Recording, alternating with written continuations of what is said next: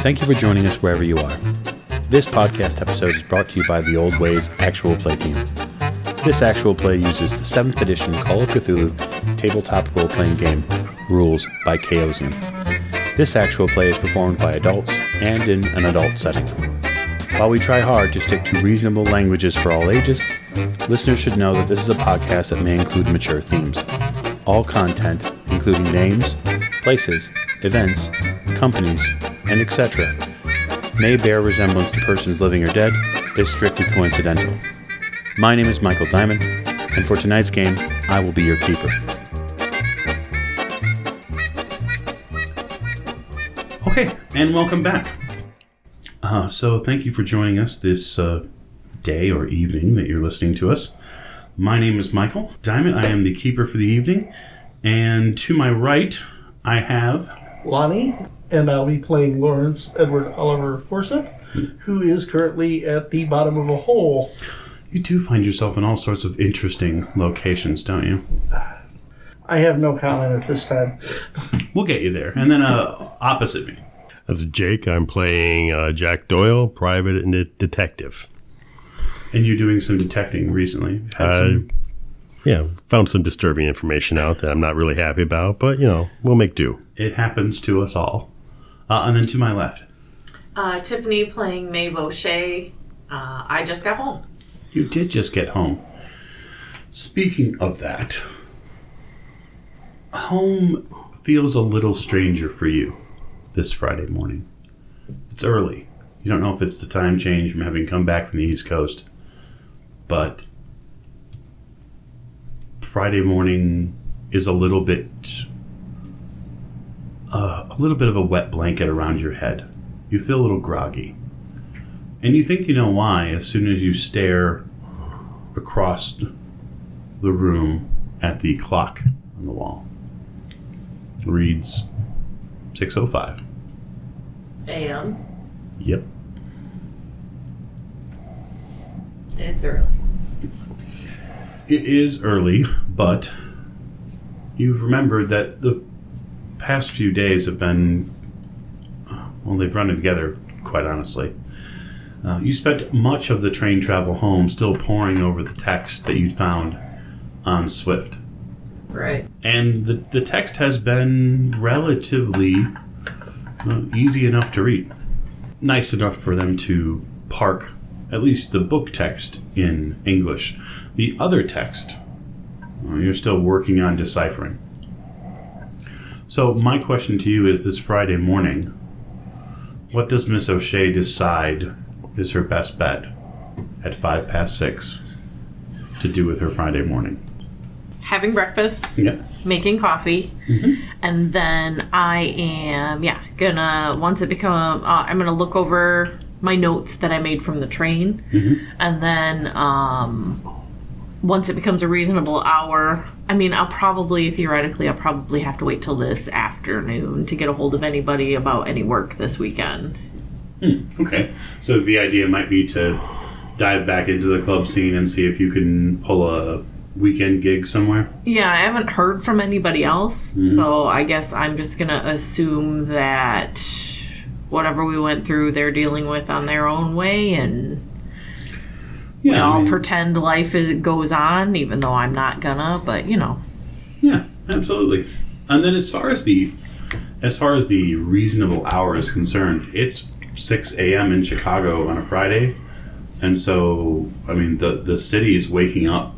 And it soon will be the business hour. Right, but a lot of the clubs and stuff I don't think any of the managers are gonna be in any of the clubs yet. Probably not till this afternoon. And that all depends on the club, but that's also an area where you do have some contact within the city. So you've been working as a singer and traveling from club to club, so you probably have a better feel for it. So yeah, maybe around 9 or 10, some of the folks would be getting resupplied, and maybe there might be a bar manager there, something like that. Yeah, then I'll call, a couple of places, see what they have going on. And okay. So if you're gonna review your notes, I would like you to test versus your language skill. Okay. And this is kind of purely just to go over and go over your notes to make sure that they're concise enough versus the information you can pull from the text. I rolled a 60. I have a 70 in language. Okay.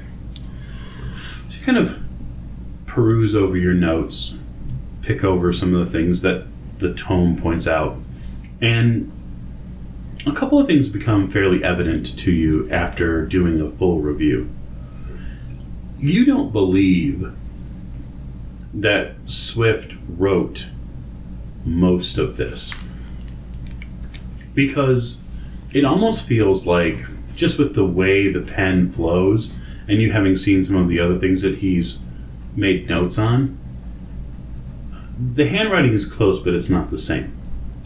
And furthermore, this almost feels like the person who had a hold of this pen had a purpose what they were writing in. It was almost as if this was made for him. Okay. Perhaps an instruction manual? Perhaps. Many things could potentially be gleaned from it. I guess the idea I want to get to is, how far do you think Miss O'Shea is willing to go in the study of the tome? I mean, she's going to obviously continue to work, and she has studied it for, what now, a week? Yeah. So she's got her initial reading done. Do you think she would go forward and do a full study of what's here? I think so, only in the fact that she's seen the creature, she knows it's not dead, in case there's still the cultists at Dunning. Mm-hmm. So I think so, and also because if there's any thread that it could connect anyway to her family, she's gonna find it. Yeah. Fair enough.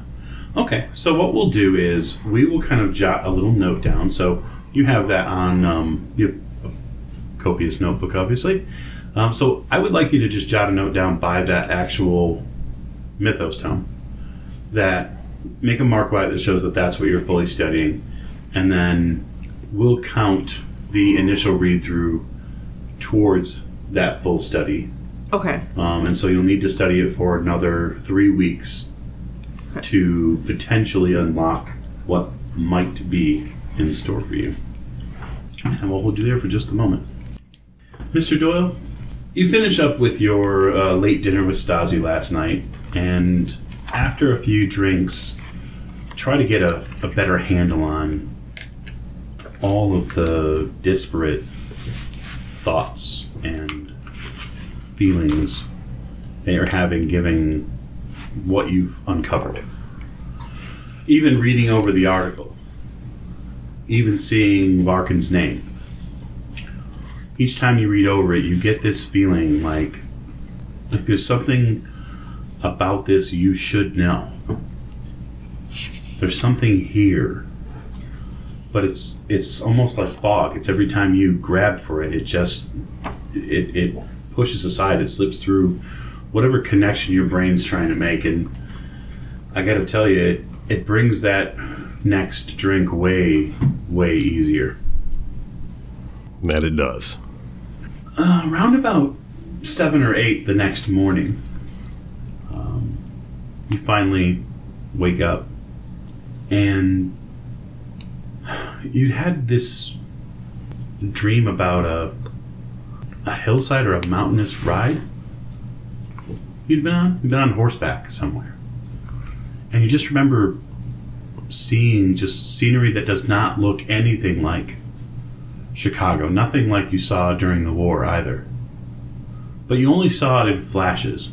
And it was only as you were coming to consciousness. And so, I mean, you've barely pulled the sleep away from your eyes before the last after images of some strange place still in print there on your brain. I mean, maybe it's the booze. I really got to take my mind off this. How are you going to do it? Well, I will get dressed and I will do a couple things I have to get done. Okay. First, I'm going to swing by the church. Makes sense. Family church. Sure. I have realized that I have not gone to confession in a while, and I definitely have some things on my mind. Would you have some things you'd like to confess? Yes. Okay, that's fair. So, nice Irish family church in Chicago. Easy enough to. You already have a church you go to, so Right. yeah, you'd probably get dressed enough, knowing you has been a little while since you've been there, and you head on down. The church is open to you, obviously, and there's a father there waiting to hear your confession. Well, I'll get into the confessional. You open the wooden door and then find your seat, and then slide the somewhat rickety door closed. It sticks a little. You don't know if it's the moist air or if it's the weathered wood, but it is followed by another very smooth movement of wood on wood as the divider between the booths part just slightly. Forgive me, Father, for I have sinned. Good morning, my son. How long has it been since your last confession? A couple of weeks. What weighs on your mind and soul? In the last couple of weeks, my job has brought me into violent confrontations. I have killed men. In self-defense? Sometimes. These are troubling times we live in. Unfortunately, the sins of man have pushed him into hot-tempered nature. I know you, my son. I know that you served this nation in war and continue to serve the community. I came in contact with a group of men in evil purposes. Evil? Yes, they worship of dark beings, dark activities. Dark, you say? In what way? What made them dark? Torture, murder, sacrifice of some type. And these are the men that you... Yes, they were in the middle of some evil plot to poison the city and surrounding areas. I see. I fought many of them, and then at the end I executed the leader. I thought that was the only way to stop it, shut it down. He was a man of means and power. And do you believe it has been stopped? I hope so. And do you feel sorrow for your transgressions against your fellow man? It's not the first time I've killed. That is not the answer I am looking for, my son. I want to know if you feel sorrow. Am I sorry that I had to kill those men? Yes. Whatever havoc you may have wrought, if you have the ability to feel sorrow still, then there is some pathway back into the Lord's light for you. I can say a prayer to God and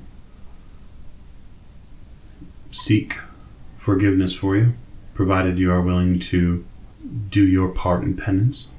Thank you, Father.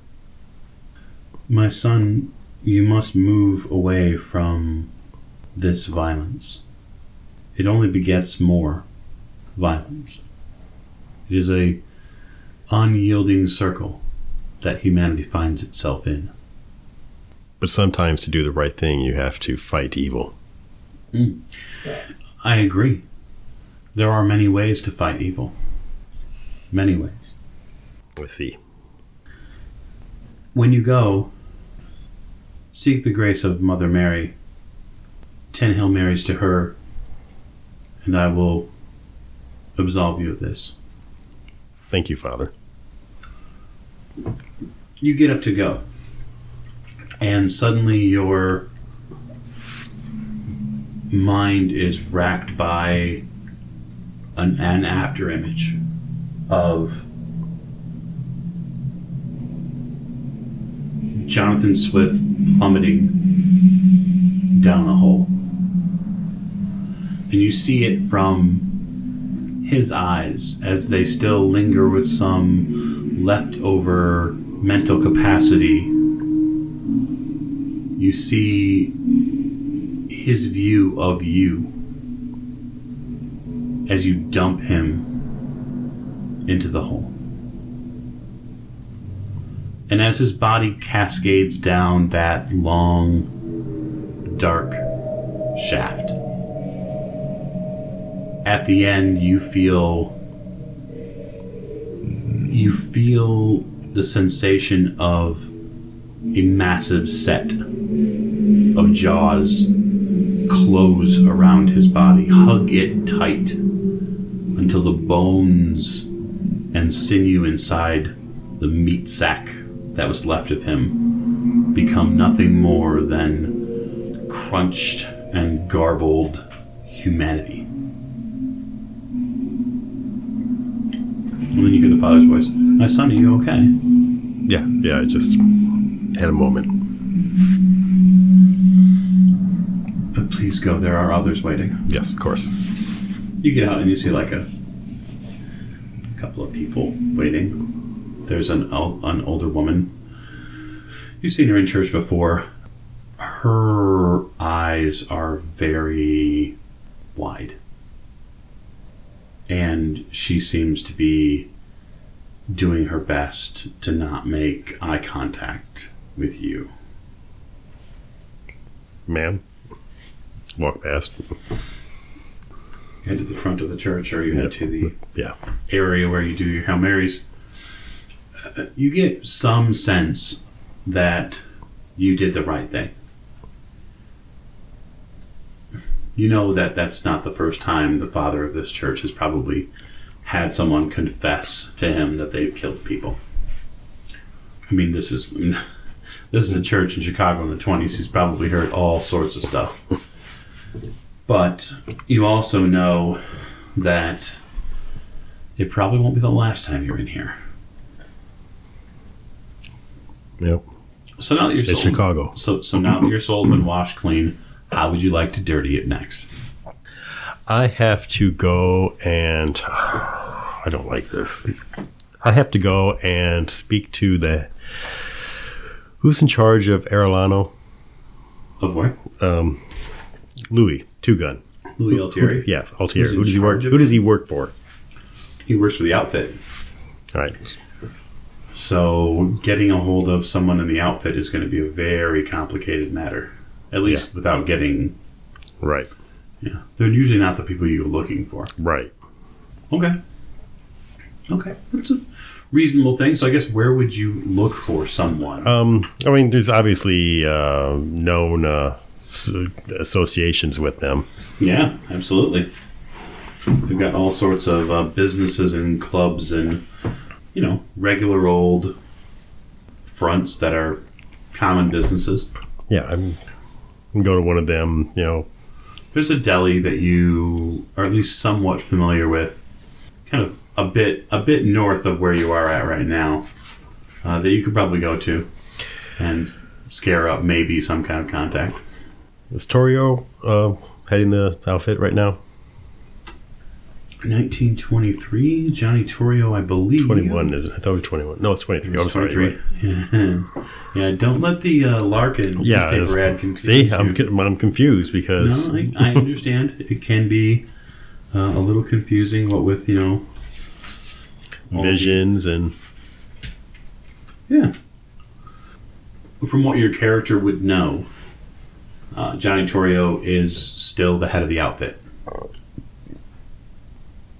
All right. Okay. So you would want to go into the Chicago Loop area.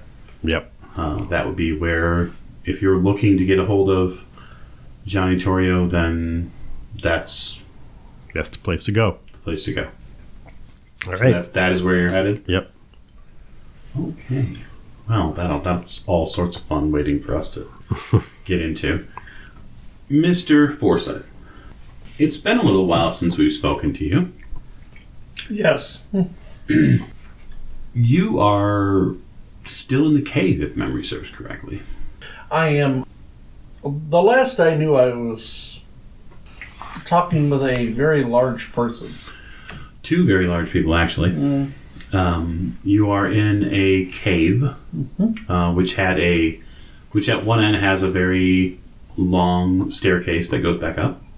It also has a quite literal column of fire in the middle of it, in a kind of an altar or a brazier or something like that. Big column of fire in the middle of it. And then there's, beyond that, in one section of this cave, there's a wide table with two men, very large men, sitting at it, and adorned with strange, almost medieval robes. Yes, they've been talking to me about things that don't make any sense at all.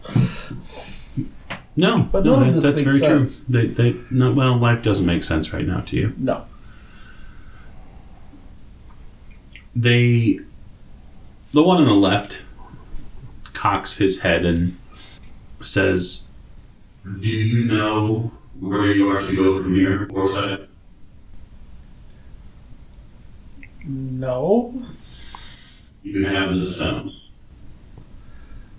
Yes. You said I was to give them to the others. You are. Those 5 stones will help guide you on the way, and may keep your soul from coming to the Dreamlands too soon. The Dreamlands? Yes. Our cave. Started gateway. When you came down the stairs, we allowed you to enter the cave. We found you worthy. It was us that called you here. Out of character, I literally have nothing to say here because this is so far out of my bounds of experience that I might as well be Dumbfounded. I might as well be in Darkest Africa right now, Sure. trying to talk to a native, because nothing he's saying makes any sense at all. So if I just stay quiet, maybe I can get out of here. And Okay. I think that's totally fair. yes, You must leave. You must take the stones, and you must walk up the stairs and rejoin your physical world. He, the one who whispers in the dark, the one who mocks and laughs from the great beyond, he is come. You must take the stones. You must find your fellows. all right. I just want to go home. The one of the figure on the left stands up again. You see him walk around the table and then over towards you. Not in any way menacing. Right. You actually don't get that feeling from him at all. It's actually very it's almost a fatherly feeling. And he takes and places his hand in this column of fire, and then you see him pull a bit of it out, almost as if it's moldable and shapeable. It almost falls from his massive hand, and he seems to cup it with the other one and kind of forms it into a bit of a ball, and then slowly exhales over it until its light dims considerably. So it's like blowing the light out. It's softening it, Yeah. for sure. He produces a small stick, Mm-hmm. and he places this ball of softer light on top of it and hands it to you. I just look at it because this makes no sense at all. It looks a lot like a torch. It looks like a torch, but the thing I'm seeing can't possibly exist in my world. So this is a very powerful dream. And giving you the light Up the stairs you go. Yes. And I turn and I start going up the stairs as fast as humanly possible. You begin going up the stairs. There's a lot of stairs. I remember that. You are a very, very fit man. Mm-hmm. You are not a stranger to labor. No. But after the first 150 stairs, Good Lord. you slow a bit. Yes. It's the next 150 when the cavern below has completely winked out of existence. You can no longer see it. That is when you reach the point where you see the tree to your left again. This massive trunk that rides alongside the staircase. And you see where that bit of bark that you tried to hold on to, you see it there. You know that you've been to this place before. Right. You know that if you simply keep seeking higher and higher on the stairs, somehow you have no idea how you know, but you know if you keep with this frenetic pace of going up and up and up, you will get out of this place. And that's what I want because I know what goes the other way. Yeah, as much of the word, I mean, I'm not going to haggle right here now the word no, but yeah. Well, I mean, I've been down the stairs. You have been. And as strange as it was, I don't think I want to go any further down, so let's go up. You continue your march up. The stick and this ball of light is nearly faded. It is all but a nub in your hand. No larger than 6 or 7 inches at this point. It's nearly useless. The stairway itself, though, has brightened. Yeah. So it is now not needed.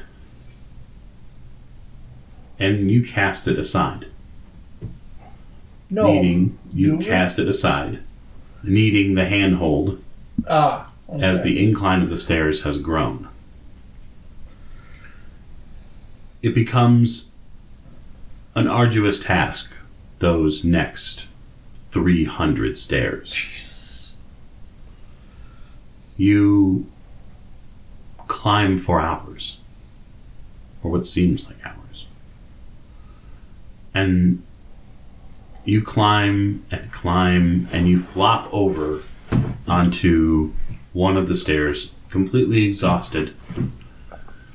And you know, you can feel the next stair right next to you. You can feel the cold stone right next to you.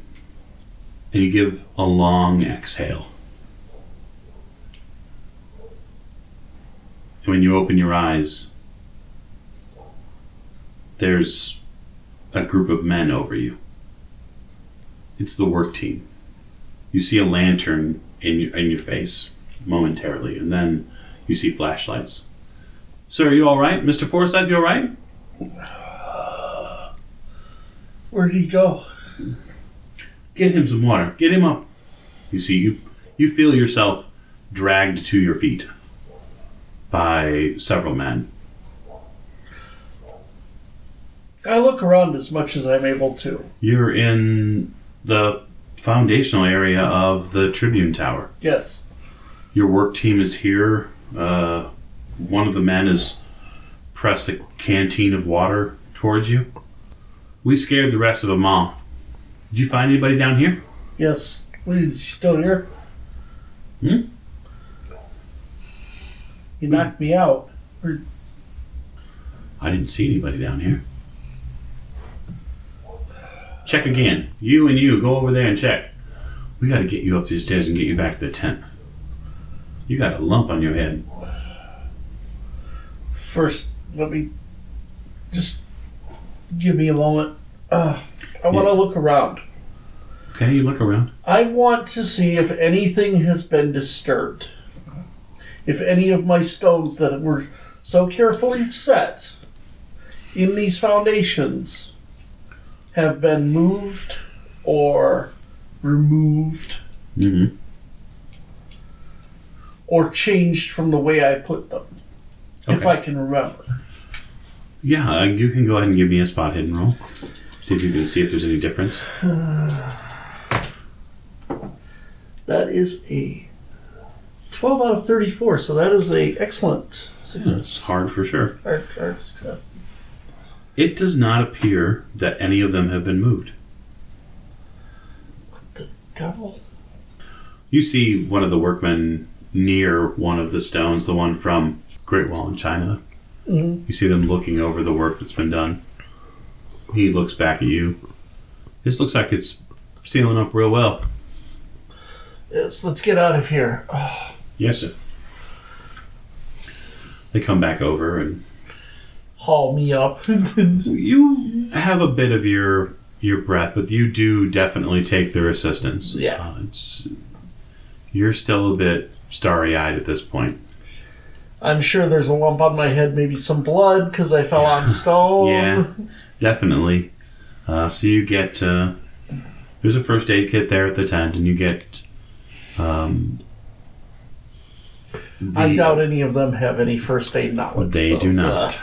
They do not. But they tell you that they know a doctor or a barber they could call if you'd like a little help.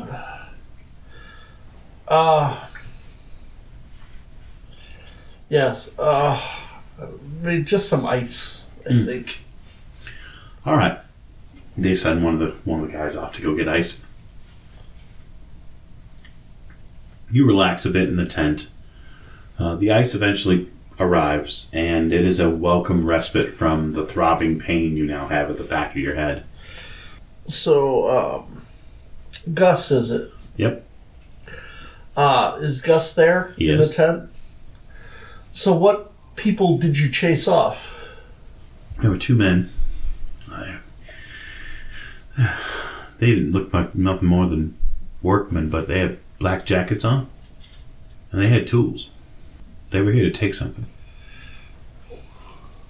Well, we spooked them real good. Fred, he points at one of the other guys. Fred hit one of them upside the head with that shovel. Didn't get him down all the way. You see Fred kind of tap the shovel against the ground as almost gives it a grin. So they managed to get away, but I don't think they're coming back tonight. Make sure that hole in the fence is secure. Already done. Thank you, Gus. Oh. Now you said somebody hit you? Yeah. Yes, there was somebody in the pit. Well, I tell you, Mr. McCormick's got some strange people. So, we're just going to sit on this tonight, the rest of the night then? Yes. All right, well. I think it might be a good time for you to have a little more of this whiskey. That sounds like a damn fine idea, Gus. The rest of the night for you, relatively speaking, goes uneventful. You eke out the rest of that late night shift. 5 o'clock arrives, and the crews for the morning work start coming in, and the architect shows up. You've managed to get most of the swelling down. Yeah. Gus did have a not so much a doctor, but a friend of his that did some barber work and whatnot, came in and gave it a look. It doesn't. The guy said it doesn't look too bad, but he does. He will get the benefit of a first aid roll for you. Well, how much damage did I take from that hit? Anyway? You actually take 2 points of damage. Okay. So you took actual damage. Yeah. And he is able to heal one of it. All right. With first aid. So you got knocked around a little bit, but it's not a complete failure. It's been that kind of week for me. I've been kind of knocked around, and I'm still not 100% from the gunshots either. So No, that's very true. I think I need to take a couple of days off. Yeah, you probably do. You go home that Friday morning because with the route work, the actual big crews here. Yeah. First, I will call Laszlo. Okay. And let him know that the Well, first, before I leave, I'll take one last look down at the foundation, see how well it's setting, or if it has set. So the pieces that you put in are relatively small, and by the time that the morning sun gets up, most of those pieces are infirm. They're not going to move it. Not unless somebody takes a real hammer and chisel to it. Then before I go home, I'll find a phone box. Mm-hmm. I'll call Laszlo, and I'll let him know that most of the pieces are set. Okay. The rest are in the foundation and almost set. And some people tried to break in, but the workmen drove them off and did an excellent job of it. Good. That sounds great. I will put in a good word for Gus, and well, I mean he obviously knows his work. Laszlo says that he'll pass your words on to the colonel, and then he hopes that you can get some sleep, and soon enough you'll be hearing from them directly. I may need a couple of days off, though. I took a knock on the head.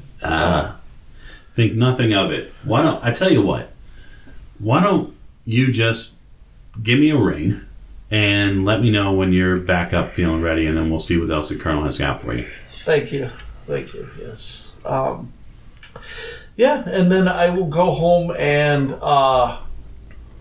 have a little libation and pass right the frig out. That's not hard to do. You get home probably about 10 or so, but it doesn't take it much more than 10:30 or so before you're ready to fall right to sleep. One last thing. Yeah. Do I have those stones on me, or did I dream that? You sit down in your chair at the house, and you have a nip, and you're just trying to relax a little bit. So you kind of swirl the drink around a little bit, and with Gus and the workmen and with the foundation and everything, you suddenly snap to and realize that, wait a minute, I was sent with a bunch of stones. And you reach into the field equipment bag that you brought, and you find 5 obelisk, lapis lazuli style, at least that's their color, stones. So I just kind of hold them in my hand because, I mean, this was all a dream, but now all of a sudden I have these stones. Mm-hmm. You bet. And that's when you roll sand. Yes. Oh.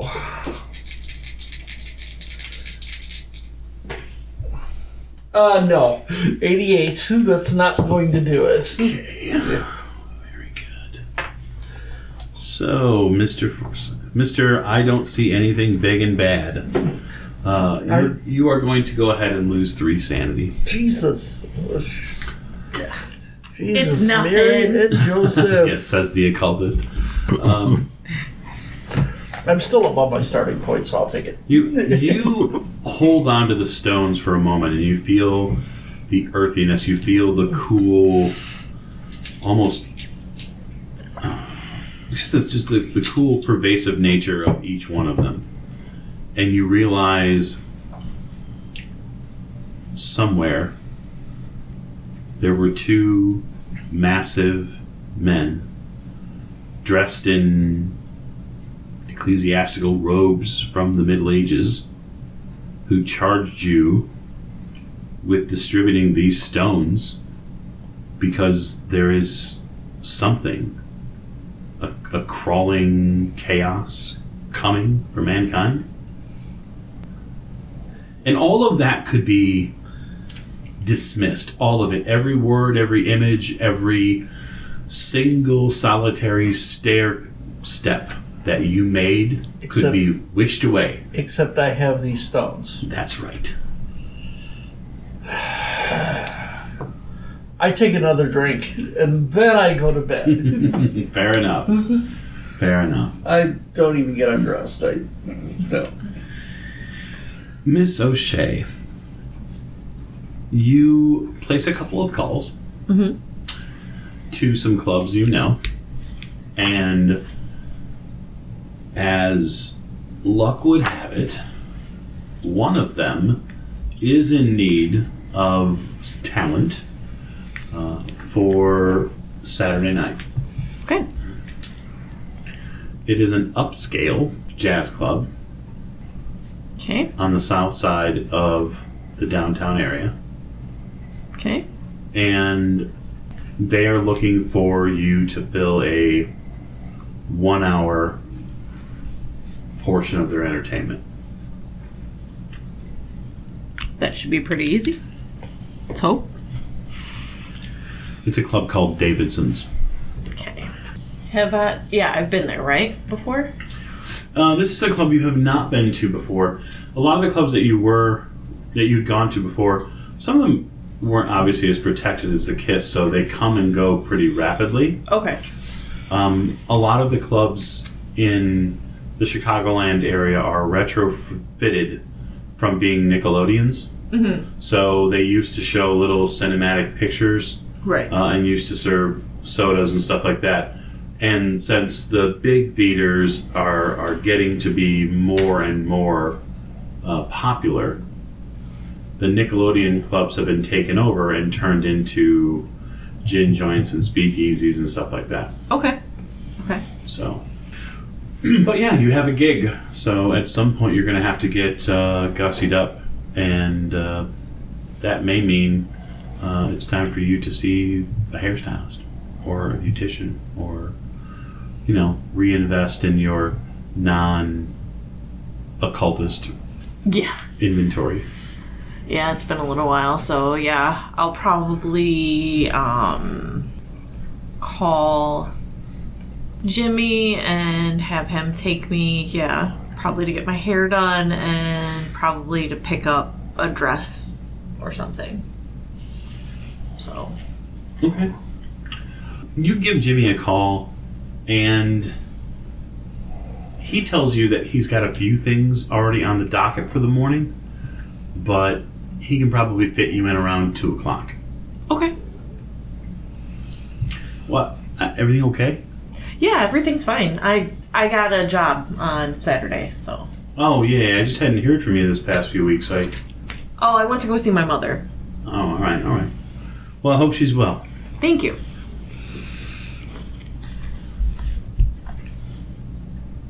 Mr. Doyle, you find an establishment. All right. You find the delicatessen in question. It's on a fairly busy street. It's about probably noon by the time you get over there. Lunch crowds shuffling in. Seems to be a fair amount of people. I'll get something to eat. Yeah, I mean, it's a delicatessen, so there's a lunch counter, and there's basically a line of people that go in on one door and come out on the other. There's a lot of yeggs and just people hanging out outside eating lunch. It's a reasonably nice end of March day. Mm-hmm. So, and it's Friday, so there's definitely a groove to some of the people who are here, knowing that some people don't necessarily have to work tomorrow.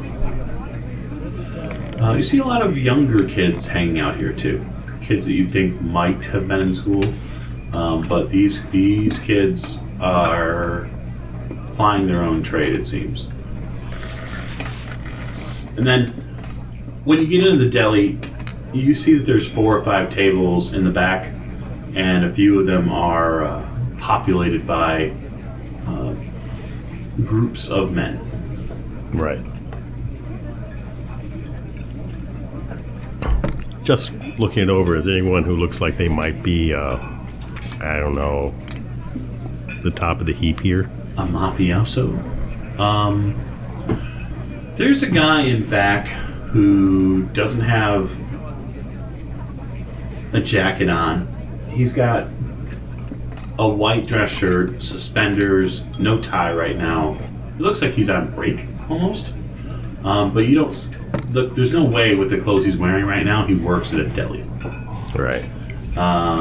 He's got an empty food plate in front of him, and it seems like him and a couple other guys are having a soda.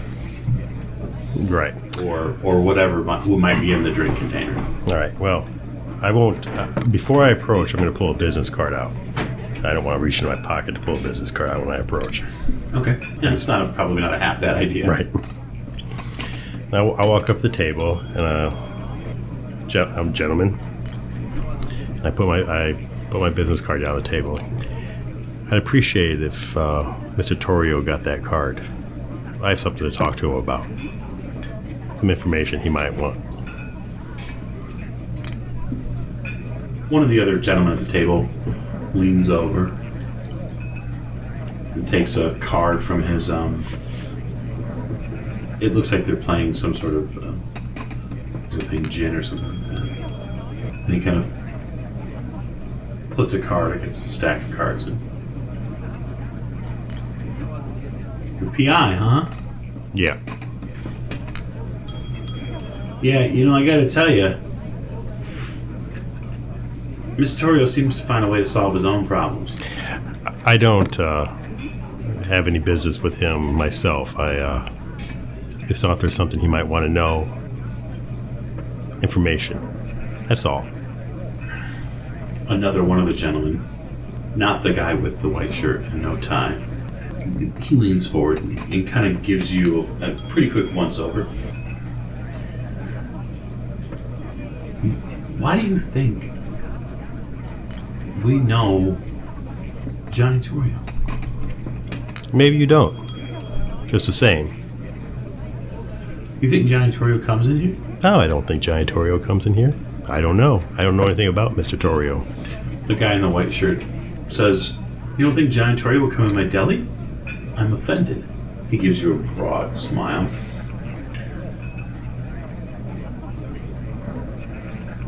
Leave your card, Mr. Doyle.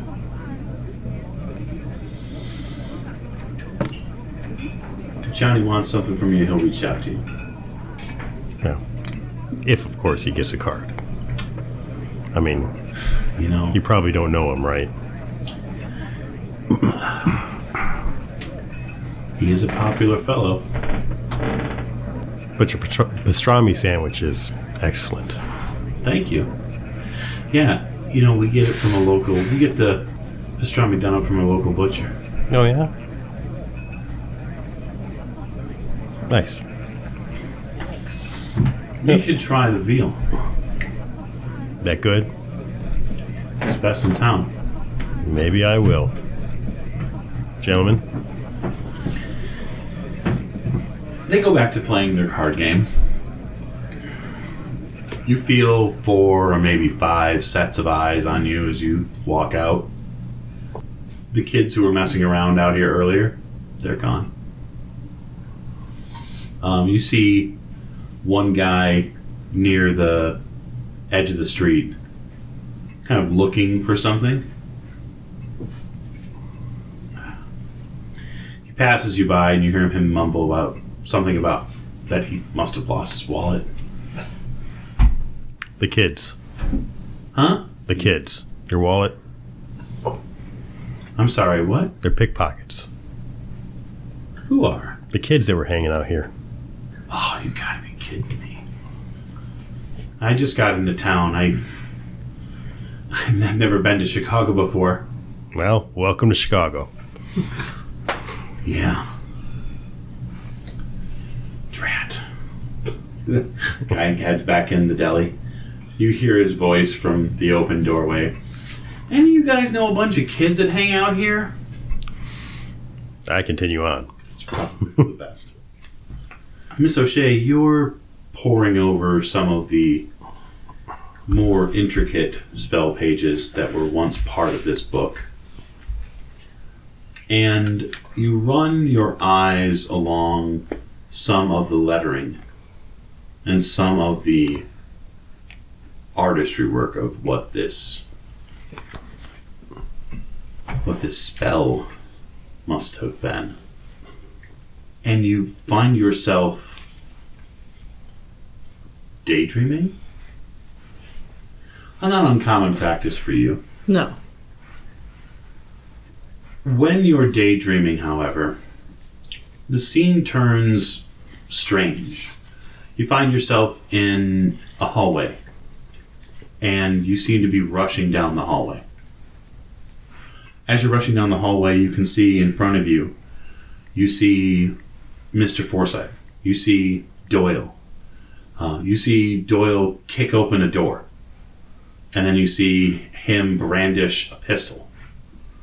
It seems that Mr. Forsyth has some sort of crowbar or some sort of baton in his hand. It's all happening very fast. And when Doyle kicks open the door, you hear a monstrous hiss from inside. You haven't gotten a chance to see what's in there yet. And as you duck in, you see a very pale figure. Dark hair, skin that's gone ghost white, hunkered over a body, which seems to have gone from a simple, warm, fleshly state to almost a mummified, raisined skin. This figure kind of covering the body with its own form. Its mouth has opened wide with rows of circular, sharp teeth. And it lets out a hiss as Doyle moves into the room and begins firing. The two of them battle back and forth for a moment, with Forsyth trying to beat it back into position, scoring a few well-struck hits with his crowbar. But this beast refuses to yield. Eventually, they tackle it momentarily to the ground, and with a few swift, sharp cracks with the crowbar, Doyle and Forsyth leave its skull cleaved, letting blood and all manner of brain tissue all over the floor. The heaving human bodies in the room, your fellow investigators, turn to you. The doctor comes in over your right shoulder and covers his mouth immediately and gasps. Another man enters behind the doctor. You see a African-American gentleman, the smart suit and a kind of a strange, almost fearsome look on his face. He's seen too much today. He says, "Larkin's missing. I don't know where he is. Nobody can find Larkin anywhere." Miss O'Shea, you know, somehow you know during this daydream that this man's name is Jessie. And that he's here with you, wherever it is that you are. You see Mr. Forsyth pick through this, what looks like a storeroom. This looks like what they burst into. And he picks out a long strip of gold inlay. It's, I don't know, perhaps a couple of feet long, made of solid gold. And it's artistically made. And it seems to have been broken off of something, as if it was once part of a bigger contiguous piece. Can I tell if it has any writing on it? It has some sort of imagery on it. It's difficult for you to make out at this point. The mummified corpse that this creature was clutching is nearby it as well. It looks as almost as if it has, it may have been looking at it. You can tell too that the creature that they struck down in this room, it seems to have some sort of burn on its hand. And the burn width matches very much this gold inlay. Mr. Forsyth tucks the gold inlay into his jacket, and you hear him say, "We have to find Larkin now." And as the people, your fellow investigators, rush from the room, so does the vision of this strange place rush from your eyes. Can I find reference to Larkin in anything? It's the first time you're hearing the name Larkin, although your mind seems to key in on his name and then conjures the name Augustus with it as well. Okay. And I haven't seen that name anywhere? No, you haven't. And the strangest part about this vision was that the fellow investigators that were with you, people that you've come to know, they were years younger in this vision. I'm gonna call the operator. Operator. Can I get connected to Augustus Larkin? He should be in town. I have a Larkin. I have several Larkins, but I don't have any Augustus Larkin. Are you sure he's here in Chicago? I thought he was here. Maybe I'm mistaken. Thank you. Okay. She hangs up. I'll have to keep looking. You will have to keep looking. I'll go to the library. Really? Fascinating. An investigator going to a library. All right. Unheard of. So you go to the Chicago Public Library.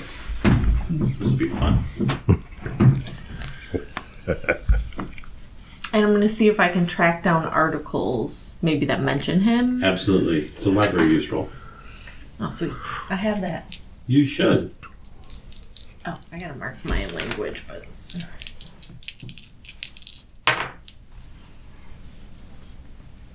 It's bad when you roll 100, huh?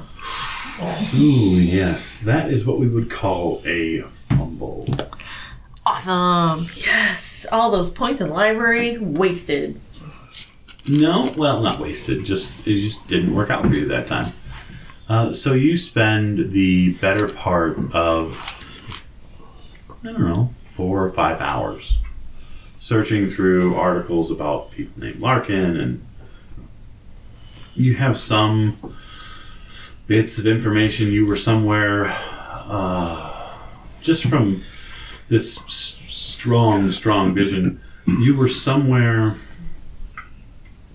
warmer. And you remember seeing in the storeroom there were a couple of labels, and they were all in Spanish. And so you start thinking maybe it was in Mexico, or maybe somewhere far south of the border, which doesn't make any sense to you initially. And you search and search and search, and you come across a couple of Larkins, a couple of A Larkins, and you start doing research into them. It takes you from the New York area back to England, eventually France. You track them all the way through until about the early 1800s into a region in France. And after about 3 or 4 hours, you think you have a pretty good idea about who Larkin is. And that's when you realize that it's not Augustus Larkin that they're referring to. It's Adolphus Larkin they're referring to. Awesome. And it is only slightly infuriating that you've wasted so many hours, but it's one rabbit hole you don't have to go back down. Yeah, I'll look at that later. I got things to do. Yeah, you're gonna probably have to get back to your place so Jimmy can pick you up. Yes. Okay. So I'm going to call it there for the evening. And then when we pick back up, next section, we have a new speakeasy to take a look at. We have whatever might come from your business card drop-off. And then hopefully, Mr. Forsyth will have woken up.